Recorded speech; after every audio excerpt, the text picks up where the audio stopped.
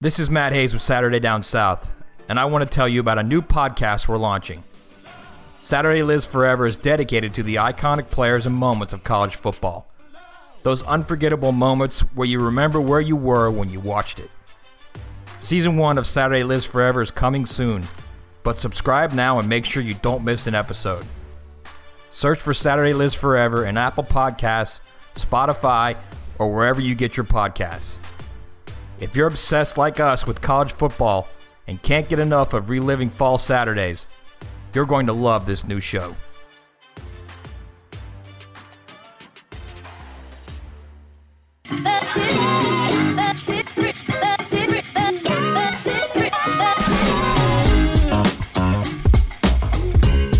Hey everybody, welcome back to the College Football Uncensored podcast. I'm your host, Tyler Huck, and with me, as always, is Chris Marler. Chris, how are you doing today? You feeling better today? Falling apart at the seams. I took a nap and just woke up, and we're late because of it. So all things, I'm hitting full stride in breakup mode. So I think we're good. We're good here. I'm exactly. So you're just going to drop that news. You led with the inside joke last week or last episode. Now you're just going to just outright say it. I don't know. Let's just move on. Okay. Okay. All right. So we're sticking with the preview podcast this week. This should be a fun episode. We've got two exciting teams on offense for sure. The two Mississippi teams this week. We're doing Ole Miss and Mississippi State.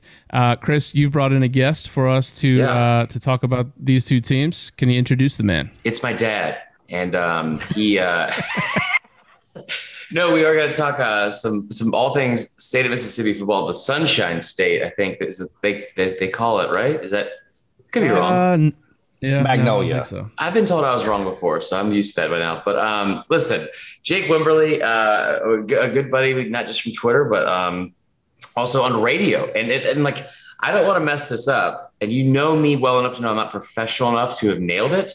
So why don't you give your credentials? Because what I was going to say was your program director for, I was going to say you're on air for ESPN 105.9, but I'm not exactly sure the location. Is it Clinton, right? It's going to be Jackson, Mississippi. Okay. Yep. Program director for ESPN Radio 105.9 The Zone and 106.3 The Fan. We actually have two sports stations under the same roof. That's another story for another day. Okay.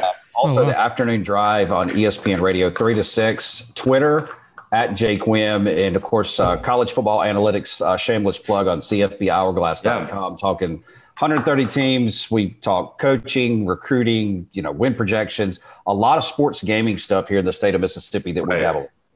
Yeah, that's what my favorite stuff that we discuss is. It's mainly the main reason I want to have you on, because I feel like you're one of us. You like to talk gambling, you like to talk college football, and that's especially after like this season. That's where I'm going to live a lot is the gambling. So it should be a lot of fun. But we'll Tyler, we'll get started. Let's start with Ole Miss, right? Yeah, we'll start with Ole Miss. 5-5 last year.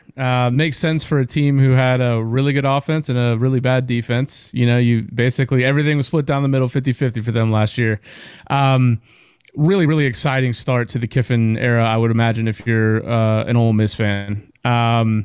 You lose a couple really talented guys at receiver off the offense, but the big thing for them to me is obviously Matt Corral coming back. So let's just start with them and get their prospects. We'll start on offense. Jake, what are you hearing about, kind of obviously last year, Matt Corral, top 10 in yards per game, touchdowns, completion percentage, passing efficiency in the country. How does Matt Corral improve on what he did last year? Matt Corral's an interesting prospect. Let's go backwards and remember this is the third offensive system that Matt Corral will have played in. And when he was recruited, Dan Mullen had him committed to Florida, and then of course he switched. I don't think anybody envisioned him being a Mullen quarterback. He's not a guy he can run it, but he's not a guy that's going to run the power spread. However, he comes in at Ole Miss, and the first thing that you remember about Matt Corral is he got in a fight at the Egg Bowl as a freshman. Right. The guy comes off the sideline and he's throwing haymakers. The next year at Memphis, he comes in and, he points to the sky and he's in the end zone and he takes a sack for a safety. So everybody's going, who is this kid? I mean, where's this arm? So Lane Kiffin comes in and Lane Kiffin totally rebuilds this guy. And I can say that again. Lane Kiffin Rehab Matt Corral. Okay, yeah. Yes. This is awesome. Absolutely. Lane Kiffin, he absolutely rehabbed Matt Corral. So when you look at what he did last year, I think Matt Corral, completed around 71% of his passes. He has the best deep ball, arguably, in the country. So an extremely accurate passer. There was 2 games last year, LSU and Arkansas, where he totaled up 11 interceptions. But other than that, Matt Corral was able to give Lane Kiffin and Jeff Lebby everything that they wanted offensively. So I think where Matt Corral goes this year, as he'll be a guy that'll enter the NFL draft next year, the spring, is you got to cut down on the turnovers. So the completion percentage should stay the same. Just twice a year. That's all. Just twice a year. Yeah. Yeah. Don't have those games. And, let's remember, I know you guys remember this, the Alabama game, literally if Ole Miss made one stop, they might have beaten Alabama. Not might have. They would have. And that, you see the shirt I'm wearing, and I remember that day, it was tough. I remember Allie's appendix broke that day, or burst that day. We had to go to the hospital the day of. It was that night, that's probably the most stressful Alabama game I've watched. It felt like LSU 2019 almost to a T. Is if you were not going to stop them, and they were 1,000% a one stop away from winning that game. Yeah, and hey, plug here too. My fiance, who is sitting across from me, she's got family. She's from Tuscaloosa, so when I told her that you were an Alabama fan, she says, "I don't know him, but I love him already." I love that. Somebody needs to, so that's good. But you're right. There was, year one in Kiffin. I think that's why the expectations are so high, because we talk about it all the time with Florida losing generational talent, in the skill positions, especially. And I'm not saying that Eli Moore is or isn't generational type talent. That's a massive loss. And Kenny Yeboah, even though he didn't go drafted, still a big loss from a projection standpoint. So when you start looking at year 2 with Corral, because last year he had a lot of weapons around him. This year he's got, I think, John Rice Plumlee probably stepping into a starting role, maybe in the slot. You got Jerry and Ely. We all know about how his upside. Who's a guy that's going to break out on offense that's going to help this team? Well, let's remember, and I talked to a couple of reporters this week earlier about Ole Miss's scrimmages and such. Braylon Sanders is a guy who has come back. He decided to come back on that extra year, the COVID year. And Lane Kiffin said to a lot of the reporters there on campus, he said, "Hey, I think this is a guy that's got first-round potential." And you're talking about a guy who caught a handful of balls last year. He went down with an injury. And you guys know this, all the way back to Lane Kiffin when he was in Alabama. And he was able to take Amari Cooper and use him as a focal point. Lane Kiffin does a great job of finding a couple guys working the offense around him. Last year, it was Elijah Moore. You're going to see Jerry Ely, as you mentioned, a focal point. He's going to play in the slot. He's going to move into the backfield. They feel really comfortable with guys like Snoop Connor, guys that can play in the backfield. So when you talk about now, you can move Ely into the slot. John Rice Plumlee has bought into the system. He can play receiver. Very explosive. And then you get a guy like Braylon Sanders and then Jonathan Mingo, who is from down the road here where I live. So they've got a lot of pieces to the puzzle. This should be, again, a really, really strong offense. And real quick, Tyler, piggybacking off that, I've told this story before, and it's one of my favorite Lane Kiffin stories, that's on field, appropriate. And so when you have I think it's 2013, Bama loses to Auburn, the kick six that I think you guys might have seen the highlights once or twice or something like that. I probably remember it. So they go to the bowl game against Oklahoma and they bring in Lane Kiffin. That's the first time they had interacted with Saban and all that kind of stuff. And they asked him to be an offensive analyst and how would he attack anyone as an offense? And he went up to a whiteboard. He put 5 numbers on the board. It was Amari Cooper, Derrick Henry, I think TJ Yeldon, and maybe Kenyon Drake and another guy. And he said, these 5 guys are your best players on offense. Get them the ball above anything else. That's it. Just focus on that. And he was able to single out those guys. And the year Amari Cooper had, we watched some really good Alabama offenses. Devontae Smith was incredible last year, obviously. But what he did with Amari Cooper is kind of what he did with Elijah Moore last year. And he found a way not just to single him out, but to put up ridiculous numbers when at times everyone in the country knew who was getting the fucking ball. So if he can do that this year, especially in year 2, I think when everyone's bought in, it's going to be scary. So. No, I would agree with you. And again, I think the offense is going to be fine. Ole Miss is going to they're going to stress defenses weekly. It's going to come down to that defense that was 117th in the country last year. And that's literally going to be the difference in a 6-6 ball team or maybe even a team that goes 8-4. Yeah. Yeah, I agree. They returned 9 starters on defense. You question if that's a good thing or a bad thing when you're, near dead last in the country in defense. But it is nice to have a little bit of experience. They did look decent on offense against Indiana in the bowl game, who had a pretty good offense this year. But to your recollection, what was the real problem for the defense last year? What was the crux of the issue? Because DJ Durkin and Chris Partridge are known as two pretty good defensive minds. So, what in your opinion led to all the problems last year on defense? One, I think there was a talent deficiency. When you look at Ole Miss on a 3-year recruiting average, they're around 25th in the country. I always use a 3-year recruiting average because very rarely do we see teams get to a senior year where you say that team was really good because of a senior class. It's a different game now, transfers and all that stuff. So I look at 3 years. So on a 3-year average, they're around 25, 26 in the country. So that's a nice recruiting class, but some of the defensive players they've missed on. And then you look at some guys who transferred out of the program, very lean on the defensive front. And last year, they just couldn't tackle. And we've seen, Mississippi State and Ole Miss both kind of, cycle into these seasons where they just, for whatever reason, they can't tackle. And last year, Ole Miss, not good up front. They didn't get any push.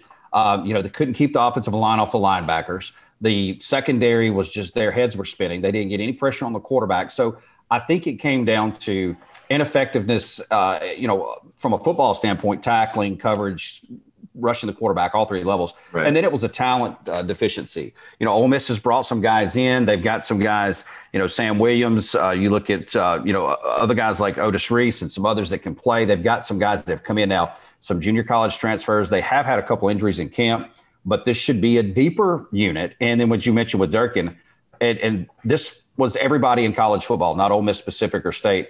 They didn't have a spring practice last year. Mm-hmm. So you played an all-SEC schedule. They've had now a year in the weight room. So it should be an improved unit. The question is, how much improved can they be? We'll talk about that for a second, too, the weight room. I think that's interesting because, one, I'm not going to, dig up old stuff necessarily, but I don't think we make a big enough deal about DJ Durkin and him being kind of a piece of shit, just to be honest, with some of the stuff that's happened. But that being said, the strength and conditioning has been a big, at least from a social media standpoint, focal point from Ole Miss football under Kiffin. And I cannot remember the guy's name. Is it Wilson Love? It's somebody that had the Bama ties. I can't remember. He's always carrying around he used to carry around the ball out belt at Bama. But right. He's taken the Scott Cochran role at Ole Miss very seriously, and he's the loud and projecting voice and all that kind of stuff. Have they been able to transition? Because when you look at other teams in the SEC, and it's kind of the same old look at Bama, you look at Georgia. Sometimes you look at LSU or A&M in the trenches. Are they able to take that next step as one of those type of teams that are big, physically gifted and imposing team, or is it still just hey, we're going to scheme people open, we're going to put up points? I think it's going to be somewhere in the middle. They're not going to get off the bus, much like Mississippi State, and scare you to death. They're not going to look like Georgia or Alabama or LSU, but they've got some guys with some size. They're going to be more athletic in the secondary. Mm-hmm. They've got some linebackers that can run. So, they're a group that's going to have to play well, from a schematic standpoint. But I think you'll see more of an SEC look to the defense, if that makes sense. Right. But again, there's still a lot of work in progress here. Lane Kiffin, after the scrimmage this past week, was not happy with the defense. Mm-hmm. He was very public about that. So that, it's a crawl before you can walk deal. And I think for Ole Miss, especially a team that scored, 30 something points a game last year, that this is a team, if they can reduce the points per game defensively by 6-8 points, that's a massive win for them. Right. It doesn't seem like a lot, but I think that's the thing. It's bend, don't break. And try to just, make a stop, something they couldn't do last year. Right. Yeah, and I think Kiffin obviously knew after last year what he had to do. You're a big recruiting guy. You obviously saw they took a ton of defensive talent in their class this year, including the best player in their class was a monster get out of New Jersey, a big D tackle, Tywone Malone up there.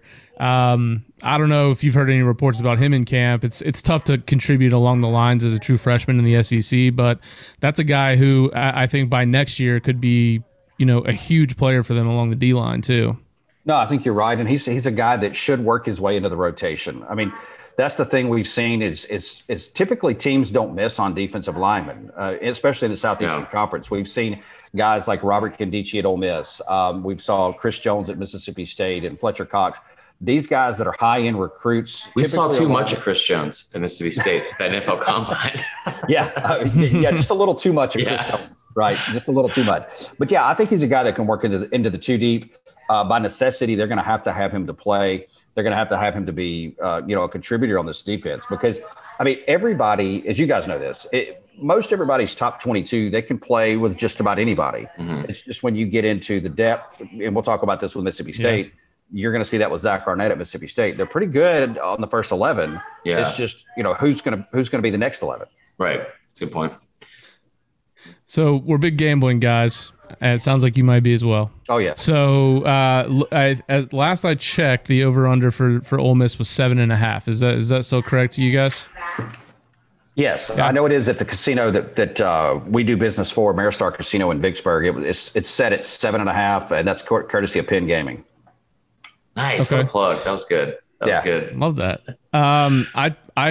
I broke down I think they've got 7 W's on their schedule that I could name pretty much right off the bat. Mississippi State, I counted as one. It's a rivalry game, so maybe I shouldn't have. But it's at home this year. No, it's at Mississippi State. No, it's at in Starkville. Yeah. So to me, it comes down to, can you win one of at Alabama, LSU at home, at Auburn, Texas A&M? That Liberty game will be tough too. I mean, I think they should win it, but that at all as like a whole country. Yeah, and the fact that Hugh Freeze is coming back down—that's incredible, and it's going to be an absolute shootout. I think I'm going to take over for them this year. I mean, the defense has to improve. Mm-hmm. I would like to think that the guys they have as coaches there could get it figured out somewhat. So I'm going to go over 7.5.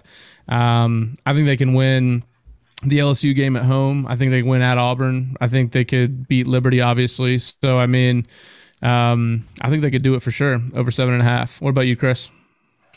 Honestly, I think we've sat here for years, and I hate this conversation just mainly because, because I'm, unabashed and unashamed Bama homer, I guess, as many people have labeled me, but like also because, it's a very cliche topic about which assistant is going to be the first to knock off Saban. And I understand how close Kirby has come and how frustrating that is for Georgia fans. I totally get it. But what Ole Miss did last year was different than what any other team has done and put Bama through. Because that was, again, Najee Harris has 5 touchdowns in that game. Mac Jones is 28 of 32 with only 2 touchdowns, but over 400 yards passing. Everyone had to kind of be perfect that day to beat Ole Miss. And you replaced a lot of talent this year. Again, we use the phrase generational talent at Bama that they're replacing with Devonta Smith and Najee and Mac and all that kind of stuff. I wouldn't be surprised if they did it this year. Because there's whether you like it or not, as a Bama fan, talk about reloading, all that kind of shit. There's juice to that game for Lane Kiffin. Lane Kiffin, whether he wants to admit it or not and says all the nice public things about Nick Saban, he wants to beat his ass. And at some point, I could see it happening. So I think that is – that's a game that could turn like we said earlier, like a 6-6, 8-4 team to a 10-2 team. Right. I would take the over because I think just honestly, after what we saw last year, I'm not trying to make this about Bama, but like Steve Sarkisian and stuff, we're in an era of football where the play callers and offensive skill position players – have really changed the game. They've been the key, defense to win championships, anything like that. Those are the key things, I think, to winning at football in 2021 now. That's the year we're in, right? It's been a tough one. We're in 2021? I believe we're still in 2021. Okay. I didn't know it was Wednesday, so that was also a problem. But yeah, I think that's what Lane Kiffin is one of the best, is top 2, in my opinion, offensive minds in college football. I think they're going to go over 7. I think they're going to go over 7 by a couple of games.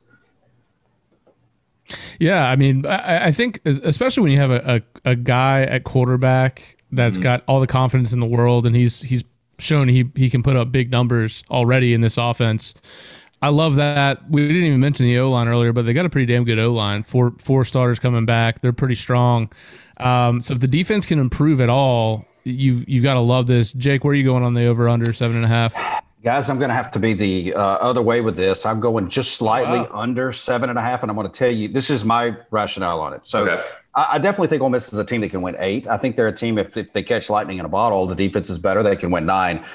Jackie Sherrill used to say at Mississippi State, believe it or not, let's go way back, and Barry Switzer at Oklahoma. You can only get a team up for about 3 ball games each year because, these guys have girlfriend problems and family problems and classes and life. Let me tell you, Jake, yes. Yeah.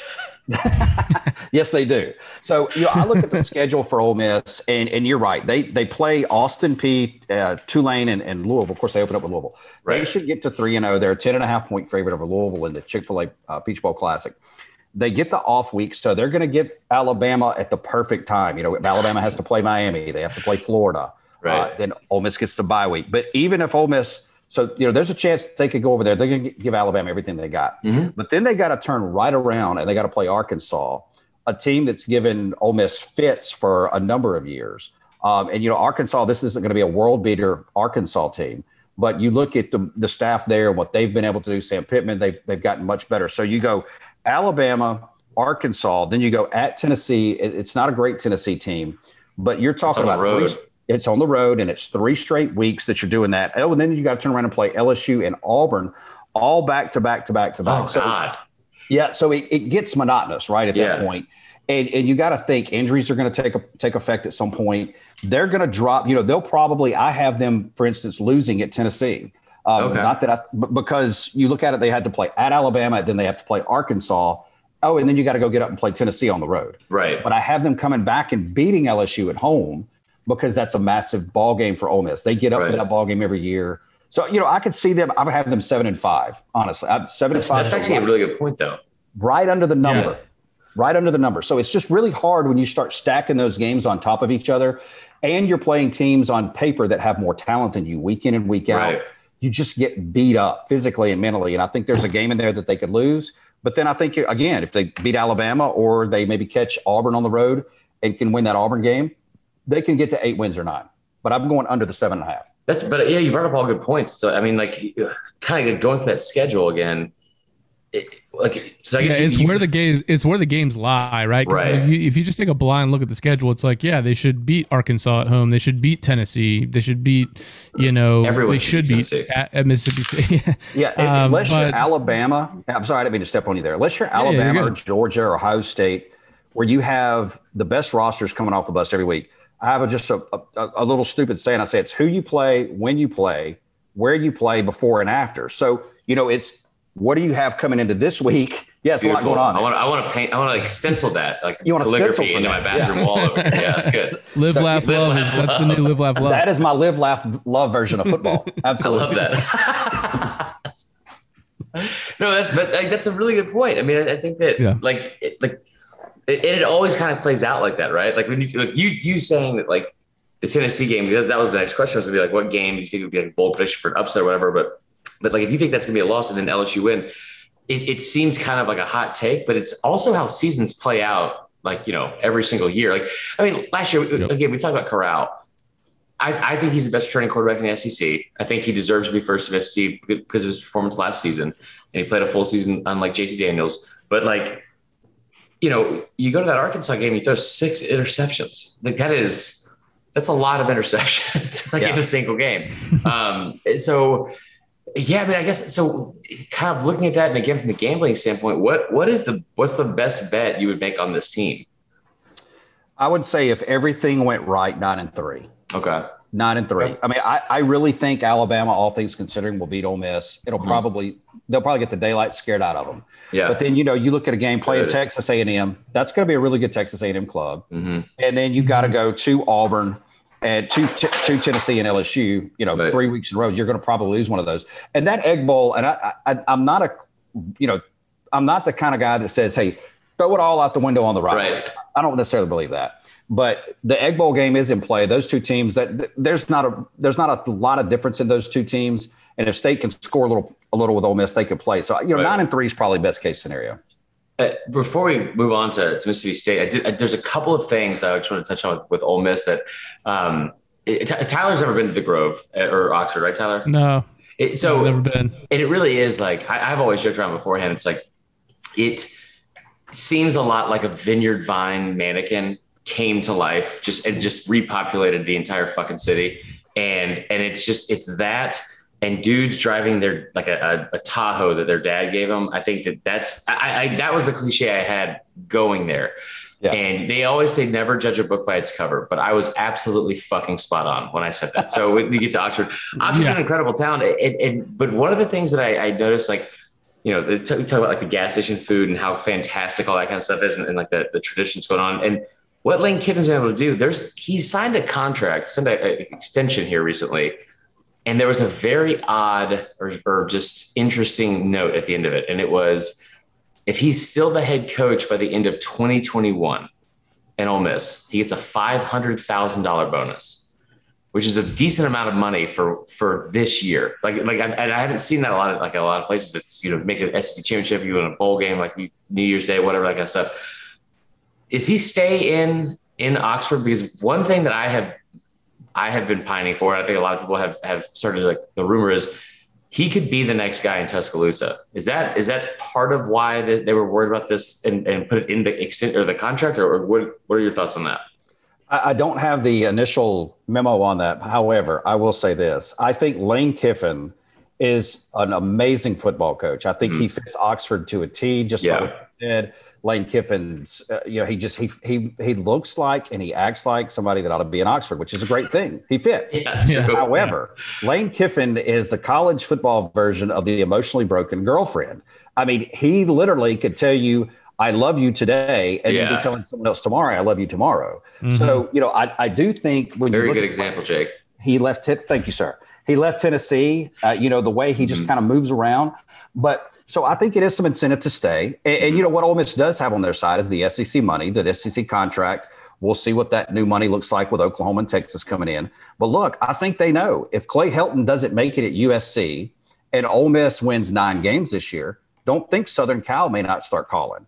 Right. And there's other teams out there as well. So, yeah, I think that's an incentive clause to try to keep the emotionally broken girlfriend that is Lane Kiffin home one more year.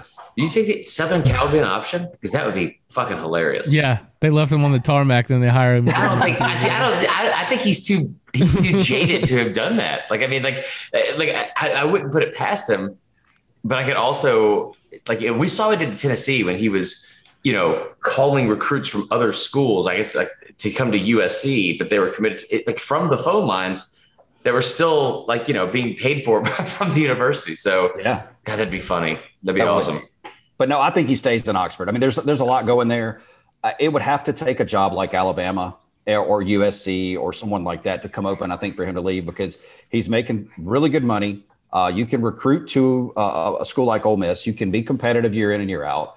And they're recruiting on a national level, you know, to some degree. And then you look, he's got the inside track to Arch Manning. So, we'll see where he ends up. So there's a lot down the line that lines up well for Lane Kiffin to stay in Oxford. Yeah, that's the thing too. You would definitely want to pin your entire career if you're that coach on another Manning coming to Oxford, because they've done so well in the past and had at least 9 to 10 wins once in their career. So, like, I think that overhyping another Manning is what we all should do right now. That's what we're looking forward to. Yeah, right. All right. Tally, what you do about Mississippi State?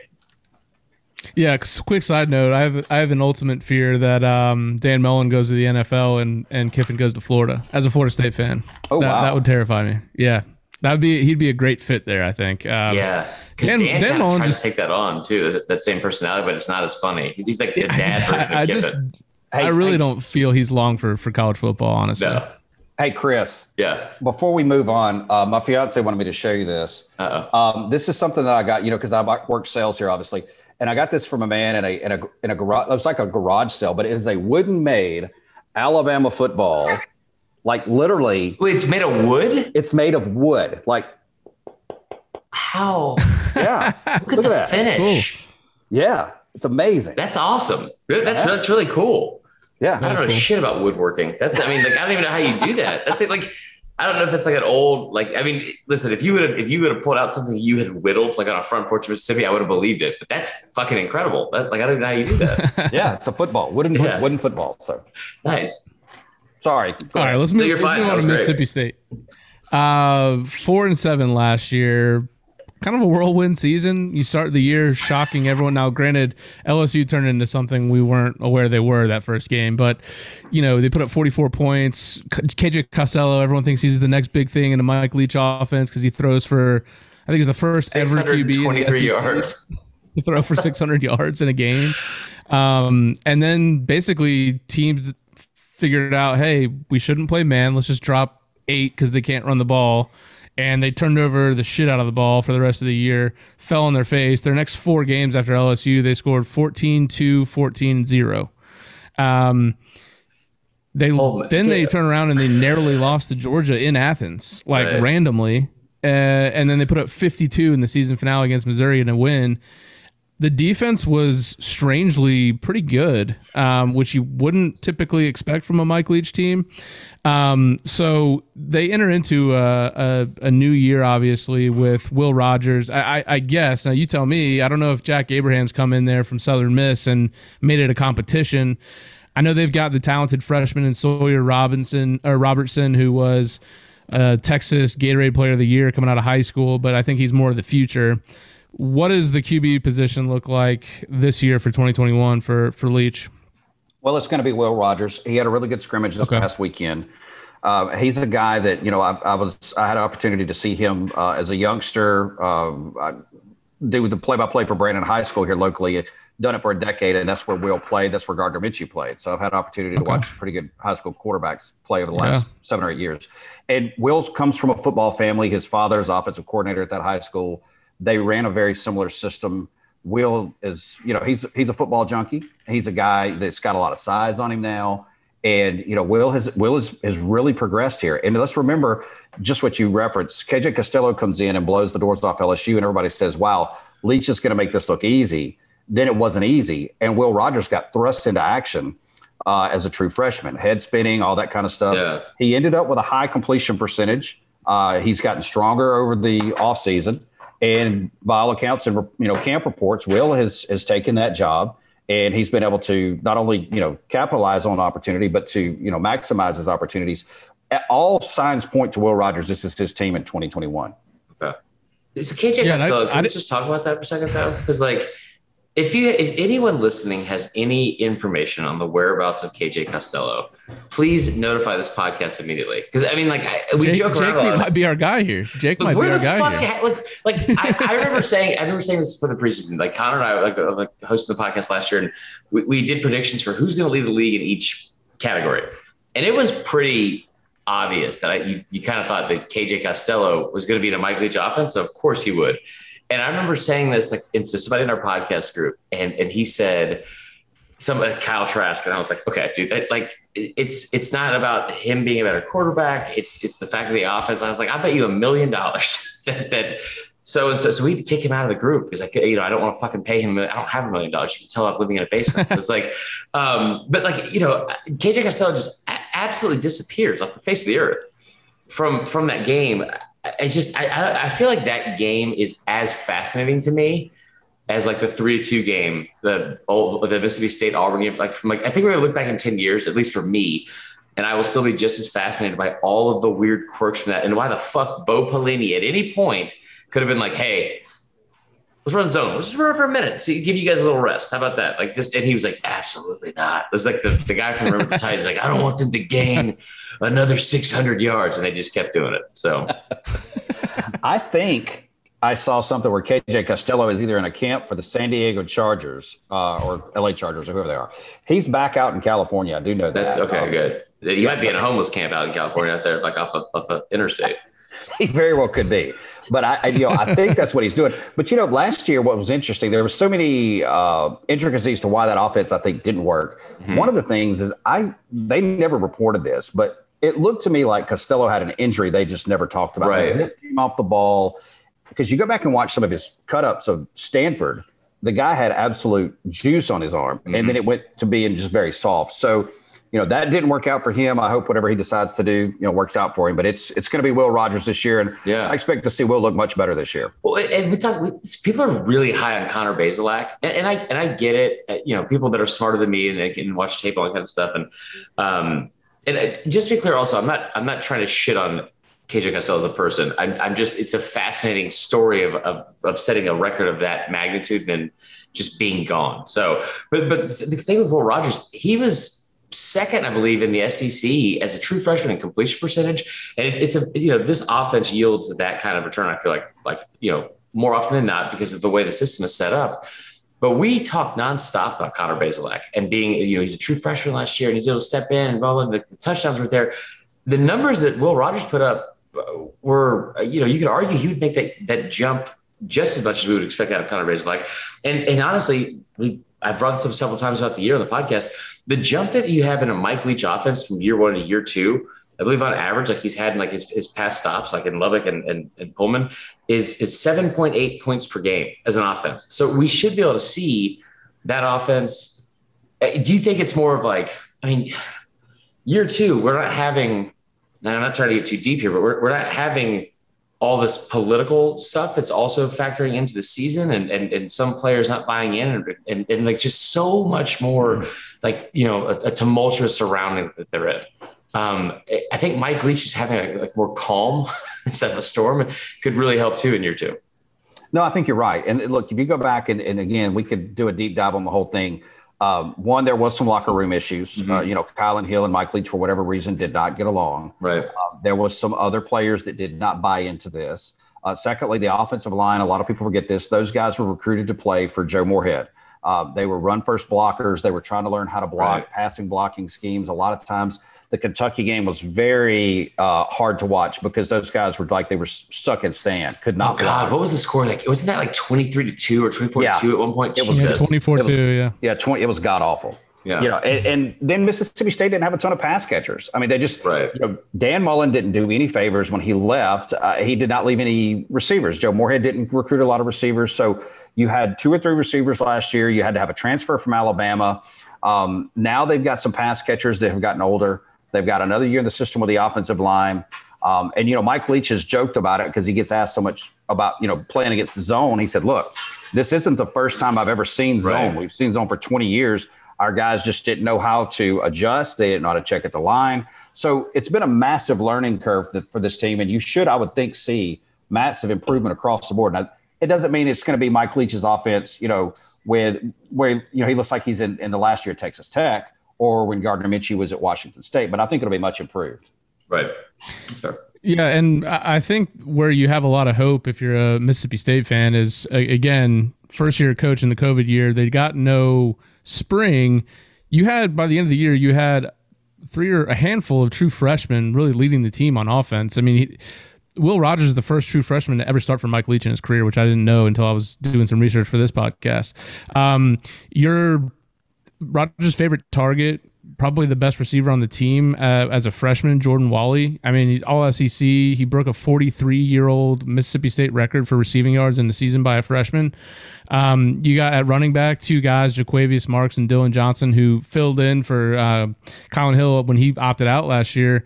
All these guys are true freshmen. And Jaquavius Marks had 60 catches as a running back last year. I said we did a podcast ahead of SEC Media Days talking about maybe some underrated guys that won't get love. I think Jordan Wally, by the time he's done at Mississippi State, could set a bunch of records for them, just given the offense and his skill level. What are your thoughts on Wally and that receiver core? I thought Wally was a steal for Mississippi State when they got him. I had a chance to see him play in the playoffs. Actually played against Will Rogers in a 6A playoff game a couple years ago down on the Mississippi Gulf Coast. And Wally was literally, no disrespect to D'Iberville High School where he come from, he was their offense. Right. And they couldn't stop him that night. And I thought, wow. And he's got a younger brother who did not commit to Mississippi State. I believe he's going to play for PJ Fleck in Minnesota. But he is an absolute stud. And I thought when he got to Mississippi State, that was a big pickup. It proved to be the case. I know camp reports talking to Paul Jones and several others at 247sports.com today on my show. Wally continues to impress in camp. He's going to lead, that receiving core. You talk about a guy like Jaquavius Marks. He's a guy that, and that's one of the reasons you talk to guys like Matt Wyatt, who does the color analyst for Mississippi State. He's on our network. He does the 12 to 3 show. This offense will be better if they can run the ball when they need to run the ball. And they've got some guys that can do it. Maybe move the chains on 3rd and short, maybe pick up some running yards on 2nd down and 8. And then look, there's other guys that a lot of people, this kind of went under the radar because the transfer portal's so hot. They got a wide receiver transfer from the University of Washington, from Washington State, who played for Mike Leach. And then they got a kid named Micaiah Polk, who is from California. And everybody's raving about Polk in camp, saying he has been Will Rogers' biggest red zone target. So, you go from having Wally, a guy as a freshman last year, to now 4 or 5 guys that can catch. Let's not forget about Malik Heath, who came in from the Mississippi Junior College system a year ago. Mike Leach calls him the best inconsistent wide receiver he's seen in quite a while. So that's a backhanded compliment. So, yeah, this team should be much better. They got 4 or 5 guys they can throw it to, some young running backs. They got a quarterback that's going to be young. This team's going to be a year older. I expect this offense to look much better. The defense, we talked about earlier, it's kind of been – I feel like any time you have a Mike Leach team, because he had good defenses at one point at Washington State. There was one year I think they were top 10 defense, some metrics, so some stat. Was that when Grinch was there? I think you're right. The D coordinator for Oklahoma now. Yeah. So, but if you look at his season in year one, I've always said I think he's a guy that's it's difficult to get along with. I think that he has his shelf life at Mississippi State could be shorter because of similar reasons we saw with Joe Moorhead, where because Mike Leach isn't going to change, right? Mike Leach is Mike Leach, and so do you think this season? Because I thought one of the cool and interesting things that we saw in year one is for a lot of these coaches last year was every single first year head coach had a signature win already, within the first couple months of the season. What game on the calendar for Mike Leach is the one he's got to circle? That's got to be either where he has to win that to kind of keep the heat off of him, or or where he could put himself in a great position in terms of a big upset win, where it's this year's signature win. That's an interesting question, but I've looked through the schedule, and I've got Mississippi State, for transparency, going 6-6. I believe 6.5 is the win total. On Penn Gaming, that may be different on some other outlets. So I've got them at 6-6. But I think the signature part of their schedule is early. They play 3 non-conference games. They play Louisiana Tech. They're 23 or 24.5-point favorite to open the season. Then they play NC State out of the ACC, which is, Dave Dorian has done a great job with that program. He's one of the more seasoned coaches in the ACC. Then they got to go to Memphis. Mike Leach typically will lose a game every now and then against the team. It was one of the Dakota State teams, North Dakota State or South Dakota State, beat him up in Pullman a couple years ago. Then he turns around and then has a big win against Oregon or something to that effect. For Mississippi State to have any kind of success this year, they've got to go 3-0 in the non-conference. They can't take NC State lightly in week 2. Memphis is a team, we saw them beat Ole Miss in the Liberty Bowl a couple years ago. So those are 2 games I think that are key. I know that's not sexy games. That's not Bama. That's not Georgia. That's not Florida. But they come off that 3-game stretch playing LSU. God forbid Mike Leach go into that at 1-2 going into LSU. Yeah. Mississippi State fans will check the F out and go straight to baseball. He got to go 3-0 in the non-con. Wow. To baseball. Yeah.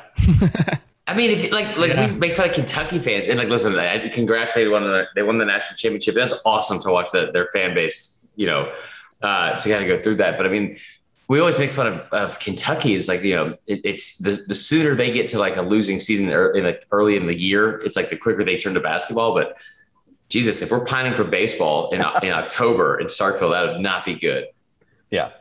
No, but I think the non-conference games are extremely important. If you look at the SEC schedule for Mississippi State, and a game that they, would be a signature game, look at November 13th when they go to Auburn. Auburn's not going to be, I think, a great team this year. I think that could be a 7-5 or 6-6 Auburn team this year. Yeah. But I think going on the road playing at Auburn, they're not going to beat Alabama.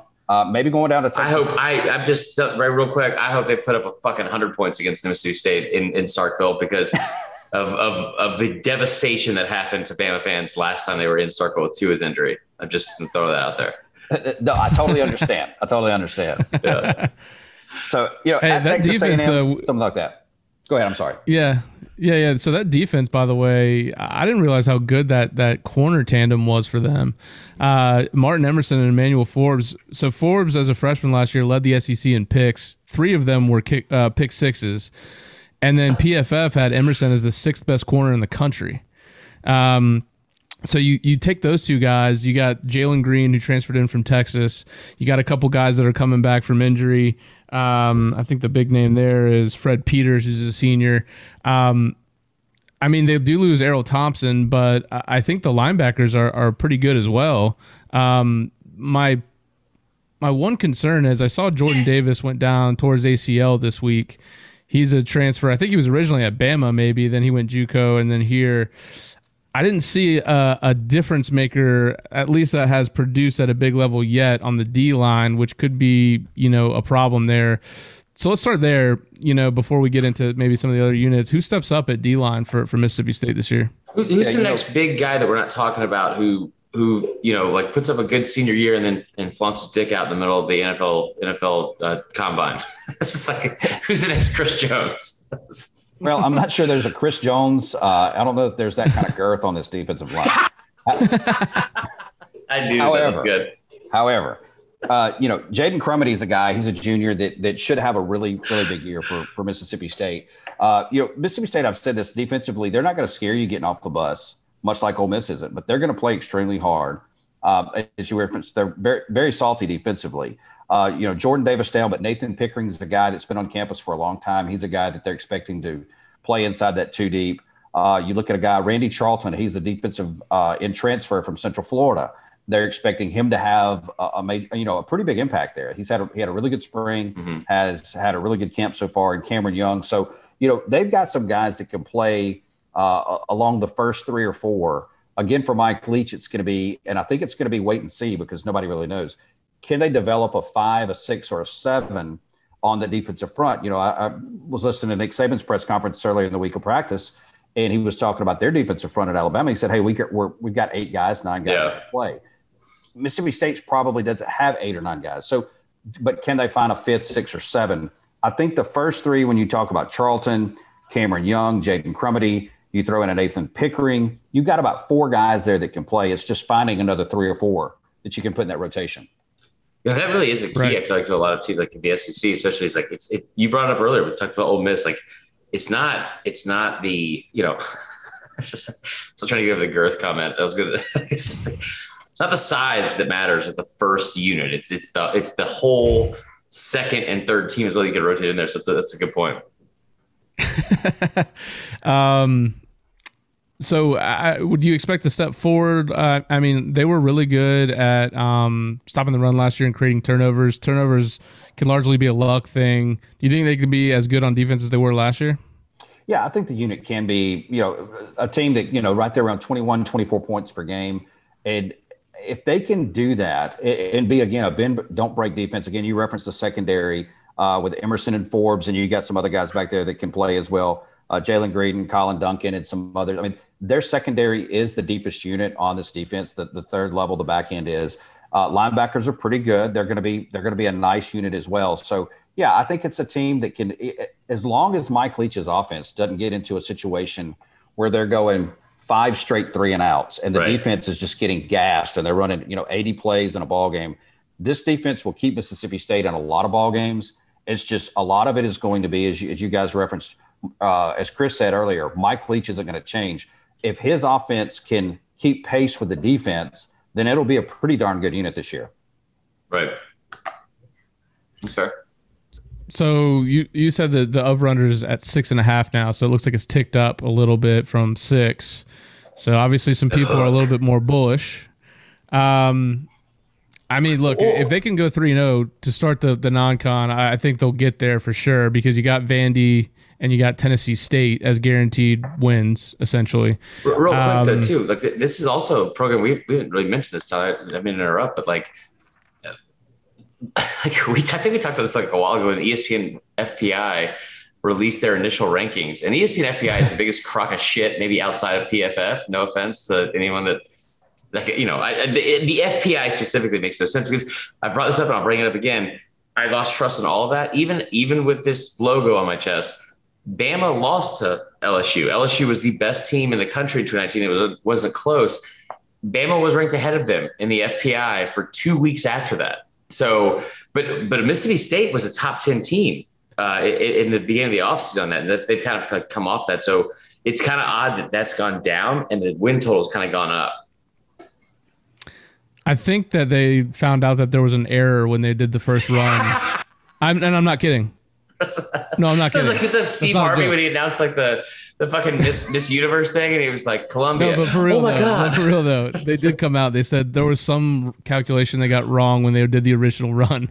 I'm not making a joke. No, they did. Yeah. I remember seeing that. They actually put out a disclaimer saying just a few weeks ago. Oh my God. There was a quote analytical misrepresentation. Good words, yeah. Yeah, they really put it. They put the wording to it and said basically, hey, we screwed this thing up. Yeah. Yeah.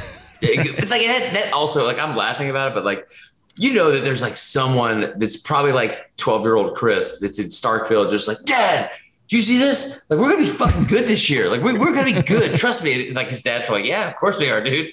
Stop eating all the Fritos. I agree with you, by the way, Jake. That NC State game is going to be a big one because I do think NC State, they've got a really good quarterback in Devin Leary. He was out for a large portion of last year after starting out really well. And so he's back this year, and I think they're going to be really good. And I think that's a good litmus test for them as well. I think NC State's going to be a very solid team. If they can win that game, I think they'll go over. I had them as under, but I think you've kind of convinced me. I don't know. I think you kind of convinced me to go over, honestly, Jake, here. Yeah, I'm not gonna be spineless, right? I'll go under. I'm gonna go under 6.5. So both of you have gone under on this? No, he went over. But I said 6 and 6. No, I did. I said just right under. Yeah, okay, I got you. Well, Ole Miss under the 7.5 and Mississippi State under the 6.5. Well, glad we're trying with all this positivity for the entire state, Jake. That's good. I know, right? Yeah, people will hit me up about that one. Right, of course. Right. But it does come down to the first 3 games. Yeah. And of course, the question is, do you hold serve against, as you said, Tennessee State and then Vanderbilt on the road? You get to 5. Well, Kentucky's a game that is in play. It always has been for Mississippi State. That's always been a big game for State and Kentucky. Now, last year was not the case. But then you've got to start looking for other wins elsewhere. Do you win on the road at Auburn? Do you win on the road at Arkansas? Probably not. Right, that's a good point. The Egg Bowl, you got to play, Alabama at home. That's off the table. At Texas A&M is probably off the table. LSU's much improved. So once you get past the 5, the 3 non-conference, Tennessee State, which is the 4th non-conference, and then Vanderbilt, the other wins become very precious and they become very few if things don't go well. Well, I tell you what, man, that's the reason why I've said from day one, like you just brought up Arkansas, casually mentioned Arkansas. And I think it's interesting to bring up because last year that was a huge upset. Like that was the signature win for Sam Pittman. It should have been Auburn, but the refs were obviously being paid off by everyone in the plane. So if you're dismissing that win or you're just kind of casting it aside like that's gonna be a loss, I think that's what's so difficult for coaches in the SEC when you look at stuff. I've never understood why people have jumped to come to this like conference because Brett Bielema, like you're talking about coasting into a Big Ten championship and winning the Big Ten West every single year. And, with Mike Leach, I think it's a good fit in a lot of ways, but that's what kind of worries me is that, like if he's not able to beat those teams, because you're right, there's like, it's almost like a triple option offense in terms of what the ceiling is for your team. Like not the same, like in terms of, effectiveness or whatever. Like, I think about Georgia Tech with Paul Johnson, but there's a ceiling over that program's head. And traditionally, I feel like there has been at Mississippi State in general, where I've always said they're an 8-14 of the South Carolina of the West. And they, like getting to that's going to be, difficult. I think when you look at the schedule, because it's not getting any easier. They're bringing in more fucking teams and you're talking about year 2 of a lot of other coaches too. So. No, I agree with you. But, for Mississippi State, and I think they saw this with Joe Moorhead, is if you're going to win and even win, Dan Mullen did things differently. He did things differently than anybody before him. One thing he didn't do was he didn't lose to non-conference teams that he wasn't supposed to, except one time. Dan Mullen wore shorts against South Alabama. Oh, that's what it was. Yeah. Lost to South Alabama wearing shorts on the sideline. I'll never let him live that down. What year was that? That was 2013. 17. Okay. I feel like one of us predicted on the old Winning and Boozing podcast, Tyler. Yeah. Very nice. Yeah. So, but Dan Mullen changed the way football was played in Starkville. Never did they play out of the shotgun. He did that. They ran the power spread with Chris Relf. They were able to, do all the things they did with Dak Prescott. Same thing comes with Mike Leach is you're not going to win big games not throwing the ball. This is a throw and catch league now. And, Mike Leach does that. So I think if they can get the air raid worked out to where Leach wants it to be, they're going to be a hard out every week. Doesn't mean that they'll go win the West, or they're not going to play, the East best every year, but they can win 8 games. Like you said, they can be a consistent 8-4. I like the way you framed it up, South Carolina of the SEC West. I'm glad you do, because most fans from both sides have not at all. And I'll stand by it until the day I die. I think it's a good spot. Tyler, what else you got for Jake? Well, I don't have much more. I think I'm clicking follow here. I'm going to follow you here on Twitter because I like your insight. Where can the listeners find you again? I know you're at Jake Wim on Twitter, and is it cfbhourglass.com? Yeah, cfbhourglass.com, at Jake Wim on Twitter, and I appreciate you guys for having me. Yeah, thanks, ESPN Radio here in Jackson, 105.9. We stream on the zone105.9.com. My show's on the afternoon drive every day, 3 to 6, and we're doing just this. We're talking college football. Chris joins me. We'll have to get you on now. Yeah, we're always trying to add new people and bring in great people that can talk college football intelligently. You guys are fun too, man. It really is. It's like one of my, I'm not just saying this to blow smoke up your ass, but it's like whenever you text me, it's usually before I've woken up, I'll be honest, as you could probably tell from tonight. And then I'm like, it's like, yeah, of course I got time. It's always a lot of fun. But real quick, I just want to say one thing or ask you a question to close out on this. And you're a guy that graduated from Mississippi State, right? And I know I kind of shit on the whole thing with South Carolina from the West. In a year like this, when you like the Dak Prescott, I think the fans will hold on to his success for a long time and how important he was for that program. Baseball winning a national championship. What's like the mood in Starkville nowadays with your like having success, the program winning their first ever national championship?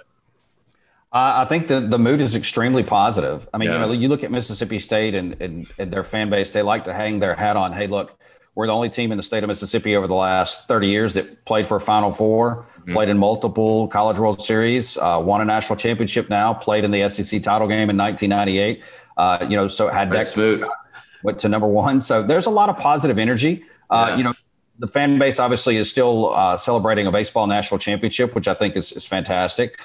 They want a winner in football, though. I mean, every SEC school does. Mm-hmm. So I think a lot of people, you have two sides of the camp. You have those that are cautiously optimistic in Mike Leach, and then you have those that say, hey, this isn't going to work in the SEC. So I think the mood for football is very kind of hold your breath and wait, but hoping that Mike Leach can turn this thing into a winner. Nice. Well, good deal, man. We appreciate you coming on. This has been great. I appreciate you guys. Yeah, thanks, Jake. And for Chris Marler, I'm Tyler Huck. Thanks for listening. Go rate us 5 stars, and we will talk to you later this week. See ya.